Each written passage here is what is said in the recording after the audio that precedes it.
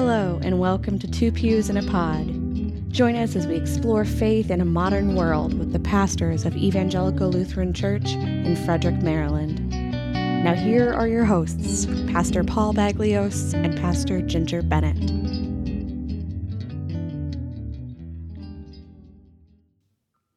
Hello, I'm Ginger Bennett.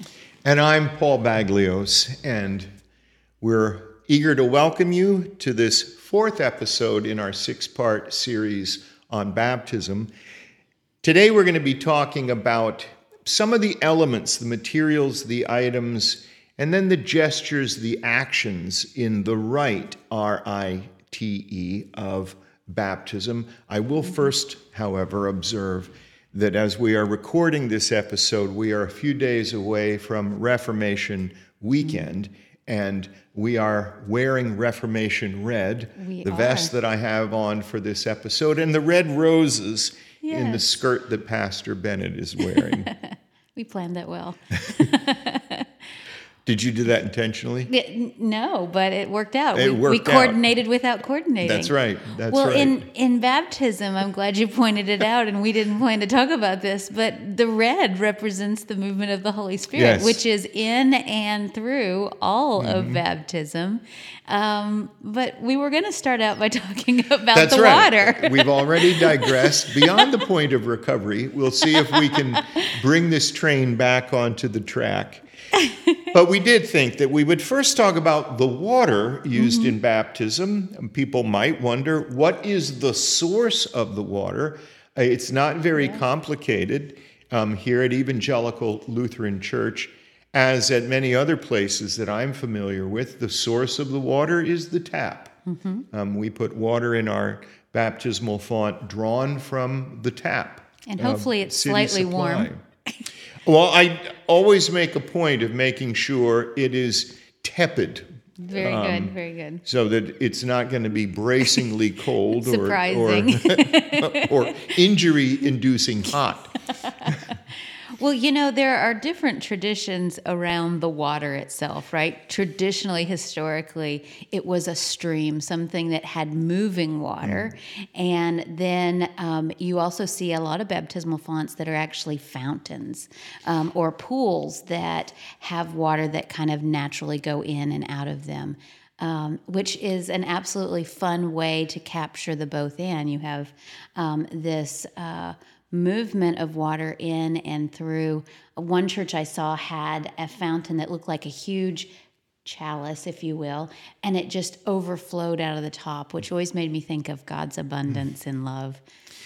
And we wanted to talk about that. Not only is there a question about what is the source of the water used for baptism, but in what sort of vessel or body. And here in Christian practice, the sky's the limit. Almost anything imaginable. Before we began this recording, we were commenting briefly. I once participated in a baptism that was done in a swimming pool. This was at a youth summer Christian camp, and a teenage girl had wanted to be baptized and had asked if we might arrange for this. And so we gathered in the shallow end of the swimming pool at this camp for her baptism.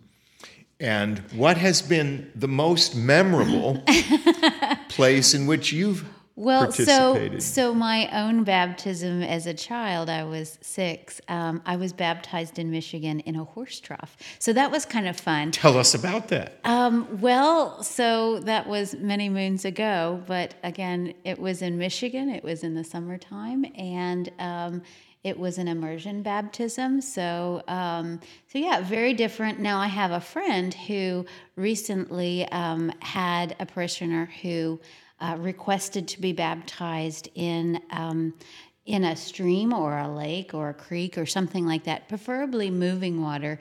And so she was going through trying to figure out all of the things necessary to take baptism where we might do it in the church, take it, and then all of the people with it, right? Because we talked about this the other episode, that baptism isn't done in private. It's done in public as part of a larger thing. And so moving all of the people to the place in which the baptism is going to occur. So my own baptism happened in the back of a yard of someone.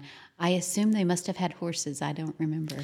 Were you immersed in the water of the trough? Yes. Yes. So an immersion baptism is different than the type of baptism that you may see at evangelical in the sanctuary, in that an immersion baptism, you take your hand and you place it over your nose like this, and then the person lays you backwards, but definitely have to plug your nose or you could be in trouble. And they lay you back into the water. And a Trinitarian baptism, you will see, often they'll dunk you 3 times in the name of the Father and of the Son and of the Holy Spirit. So hopefully you don't get dizzy going back and forth. And that's similar to what was done on that occasion of the young woman baptized in a swimming pool. The pastor who was leading the ritual laid her gently back, but fully immersed into the water of the swimming pool 3 times. Yeah. You used the phrase living water, which is prominent in Scripture, and because of that allusion, many Christian traditions will try to practice baptism in actual living water, meaning the flowing water of a stream, a river, or a creek, sometimes perhaps the water of a pond or a lake. In some places, you were referring to this also, talking about that chalice-shaped font from which water overflowed. Yeah. I've seen elaborate baptistry spaces in places of Christian worship that might have either above the floor or even below the floor some sort of baptismal pool in which water is kept circulating. Yeah. Well, you know, what's interesting is, again, all of this comes from tradition. So the original tradition of being in a lake or a stream, there was a way to walk in on one side, the baptism occurred, and then you walked out the other side. And so what you'll see in a lot of these early church baptistry or Baptist houses, because they were baptism houses at those times, is you would come in and you would be baptized, and the chrism oil, where right now what we tend to do at evangelical is to do just a little bit. They would pour the oil over their head and then put a white robe on them as they walked out the other side. Yeah. And so there are differing styles, but the idea was that you became a part of this living, moving water.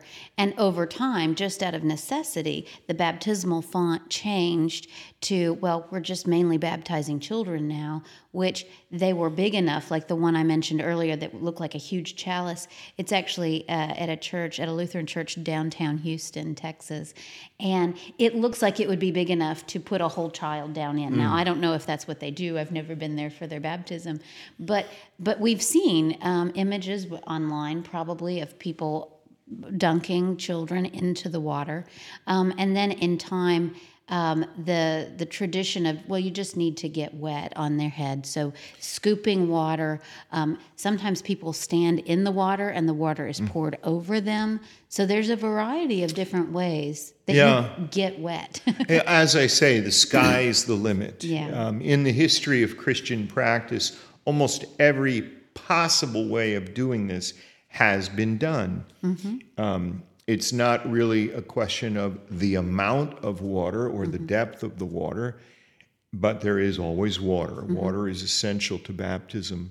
Well, when I was at CPE, when I'm thinking about the most CPE, Pastor Bennett? Yes, sorry. Clinical Pastoral Education. Thank you. As we are training and learning to become pastors, one of our requirements is to work as a hospital chaplain and to be available when people are in some of the most challenging and vulnerable times in their lives. And so one of the most, I would say for me, fascinating baptisms I was a part of was a child who was born early, was premature, and the family, it was important to them that their baby was baptized right away.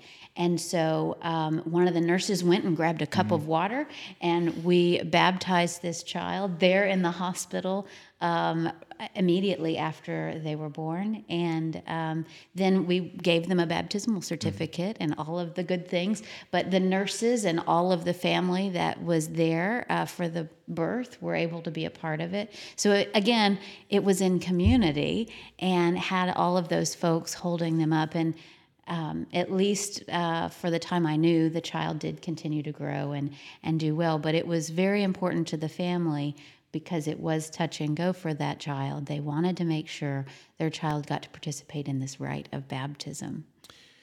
As I imagine in my mind's eye the horse trough that you were describing in which you had been baptized, yes. I think of photographs I've seen of archaeological discoveries, or in some cases just very, very old preserved vessels used for Christian baptism, which often look identically either like a coffin, and we spoke before about that biblical imagery of the new life in Christ that baptism inaugurates, simultaneously concluding the pre-baptized life.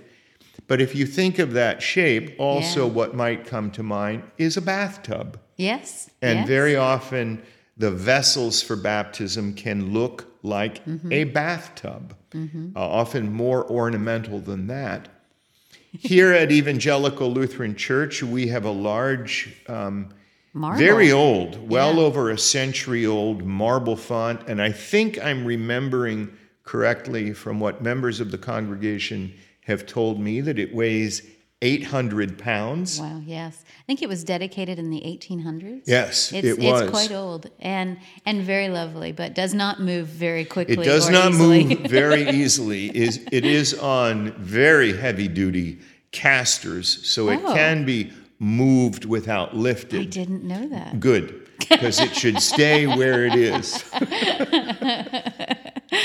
But it is quite large. Yeah. It is able to hold several gallons of water. Now, we never fill it to the brim, but we use copious amounts of water. And the person being baptized either leans over it, or in the case of a very small or young child, is lifted and held over it. And we scoop water from the font and pour water over the head of the person being baptized. Again, as you said, 3 times, as we do this in the name of the Father, the Son, and the Holy Spirit. In some places that I've seen, a scooping implement of some sort, either a real shell or metal or ceramic artwork that has been crafted to look like a shell is used to scoop the water. My dear friend actually always uses a shell. She likes that imagery of abundance. And sometimes she will actually, for the asperging that we talked about the other week, she will actually take that shell holding a large amount of water and use that to help the congregation remember their own baptism. Our practice here currently is we use our hands. But either way, any way that the water gets on you is appropriate, and often it's a fun and wonderful, memorable experience, I think, for folks, at least for the family gathered around, whether or not the person being baptized always remembers, the community remembers, which is lovely. We'll have a chance to hear this in the 6th episode of this 6-part series, when a member of this congregation, Angela Halko, will be with us as a guest in the podcast episode. We had spoken in a previous episode about the essential role of the larger community that gathers. And so the whole gathered congregation at any occasion of baptism participates in the baptism in several ways, one of which is to join the baptismal party in, this is actually a remnant of the medieval practice of exorcism, that before the person would put on Christ, the devil's claim upon that person is ritually expelled or exorcised. we don't do that in quite the same way, but we do ask the entire community to join again in renouncing the devil, all that opposes God, all that contradicts God's intention for human life, and then always as remembering our own baptism and as a public communal statement of belief or faith, we always recite together the Apostles' Creed. And that creed, just really quickly, we have more than one creed that is used in the life of a church. In the Lutheran faith, we confess the Apostles' Creed and the Nicene Creed, and then there's that Athanasian Creed, which is very long and detailed. That's for a later series of this podcast. What's interesting, I know, but the Apostles' Creed, out of the three creeds, is often referred to as the baptismal creed because it is the simplest form of creed, and the idea is it is a welcoming point. It's a place to get to the most basic understanding of what it is we believe that we all share together. And so it's it is the shortest creed as well. And you say we, which is important. People often notice, however, that the language of that creed is I. Yes. In the Nicene Creed, the Christian community confesses together, we believe. And in the Apostles' Creed, the language is I believe. And that's not because we are privatizing Christian faith, but in that particular creed, each person speaking together in a community of other Christians is also declaring their personal, not private, but their personal joining in this community faith. Which makes it a perfect creed for a baptism, in that the family, or if it's an older person that knows the creed, they can say themselves and affirm, this is what I believe, as they take part in the baptismal rite.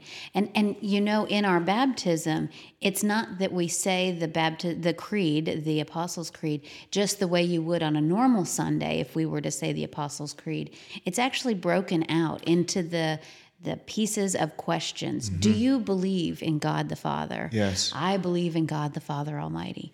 You know, so it gives you that question and answer back and forth, which again invites people in to really think about what they are saying. Just like the questions invite us to say what we disagree with, is, you know, renouncing Satan and so forth. I hadn't thought about it in quite that way, but as listening to you this moment, it just triggered the thought. It's the difference between responding and reciting. Yes, very much We so. are responding in faith, not just reciting a formula. Yeah, and so the one other piece that I think would be helpful to talk about, we talked a little bit about the oil that is placed on. Yes, say more about that. And so that chrism oil, I love this image of marking people. In our church, we tend to do it as opposed to just dumping the oil over, which is absolutely a lovely image and feel. But we take a little bit of oil and we make the sign of the cross on someone's forehead as we anoint them, and then we place both hands on them as we proclaim this wonderful good news. But to me, it's the sealing, right? That God is claiming, and we are sealing that person. And we remember that in different stages of our life. We may invite people to retrace that cross on their forehead to remember that. I'm thinking oil saturates Scripture. Yeah.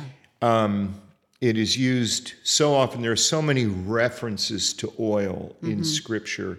And in the cultures that were cultures of the origin of the biblical texts, oil was often used to welcome or receive a traveler who had arrived at the end of a journey, or someone who had completed a hard day's work. It was used to remove the dust, that would have collected on them to soften the skin. Softening and refreshing, and then was also used as a way to mark a person for a significant change in life or the acceptance of a new responsibility for the community.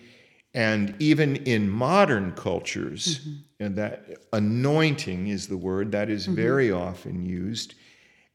The word anointing connected to the word ointment, all of it having to do with oil. And this exactly is what the words Christ and Messiah mean.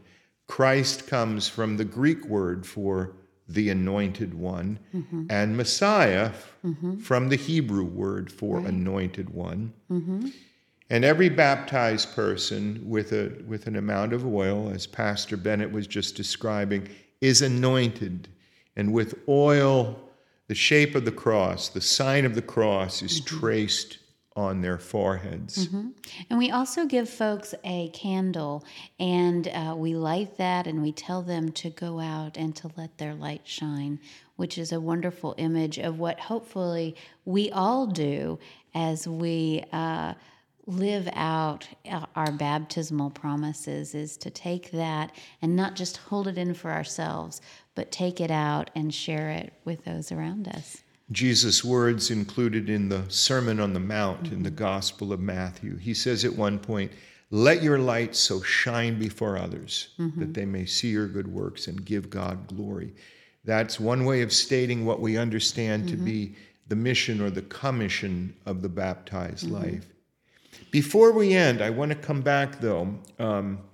You were talking about something. It's not currently part of practice here, but many members of the congregation are familiar with it. The baptismal garment or robe. Say more about that.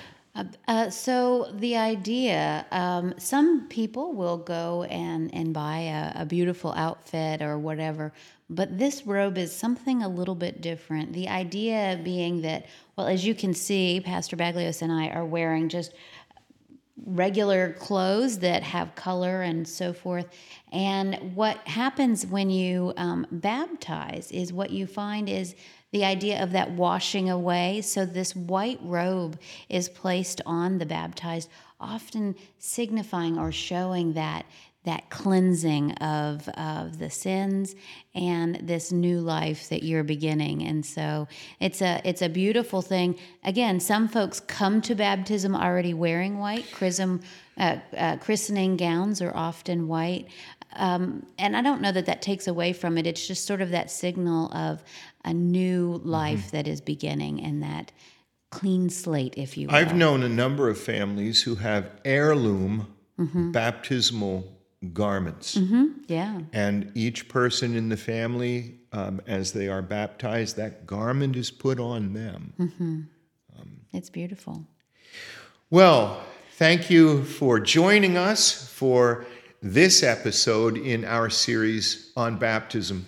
I'm Paul Baglios. And I'm Ginger Bennett. This has been Two Pews in a Pod, a podcast led by the pastors of Evangelical Lutheran Church in Frederick, Maryland. Thank you for listening, and we'll see you next time.